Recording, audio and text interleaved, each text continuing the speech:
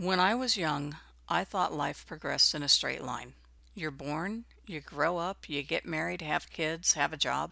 Then the kids grow up and you grow older, and eventually you die. A simple, straightforward, linear progression. I don't consider myself young anymore, and I've learned over the decades that there is very little about life that is simple or straightforward. As to that linear progression, I'm thinking it might only apply to my calendar age. Hi, I'm Mary Young. Welcome to the Lessons from Life podcast. I'm calling today's episode, Who Am I and Why Should You Listen to This Podcast? No, seriously, why should you take 5 to 20 minutes out of your busy life and listen to an invisible stranger? I feel like I should have a compelling answer to that question, and I really don't. But let's start with introductions. As I said, I'm Mary Young, and I like to call myself a Rolling Stone now happily gathering moss. By that, I mean that I used to change jobs every 2 to 3 years and change housing locations every 6 to 18 months, but I'm now finishing up 11 years in the same house and 13 years in the same job. I grew up in the Midwest during the 1960s, and I still have very strong memories of being told I couldn't do things I wanted to do because, quote, girls don't do that. I'm old enough to remember when it was mandatory for girls to wear dresses to school, and we couldn't wear long pants to school unless it was below freezing, and then they were worn under our dresses, and we had to take them off when we arrived and put them in the cloakroom with our coats.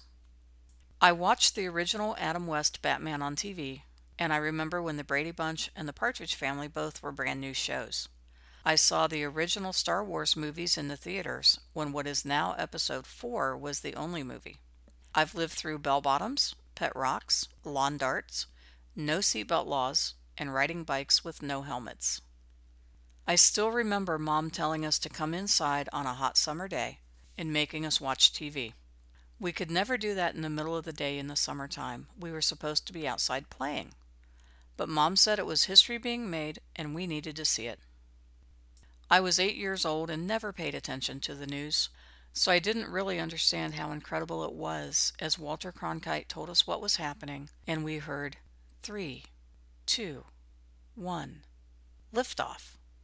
A few nights later, my grandma stayed up with us because Mom always went to bed early, and we watched more history being made as Neil Armstrong took that last step off the ladder of the lunar landing module and walked on the moon. Again, at 8 years old, I was just happy to be allowed to stay up late and play cards with Grandma. But as I write these memories today, I'm choking back tears. I saw history being made. But you know what? We see history being made every day. We just don't realize it. It's not always something big and flashy like the moon launch. It just is. Who else am I? Well, I'm a daughter, but I've never been a wife or a mother. Well, not a mother to humans. I've shared my heart and my home with some wonderful dogs over the last 15 years, once I stopped being a Rolling Stone. I have spent most of my life in male-dominated career fields, and it wasn't until writing this episode that I realized that might be because of all those "girls don't do that" messages in my youth. So that answers the "who am I" part of the question. The other part of the question is, why should you listen to this podcast? So I'm not talking to myself? No, seriously. I would love to give you a compelling answer to that, but I'm not sure I have one. I can tell you why I'm doing a podcast, and that might be a roundabout way of answering the "why should you listen" question.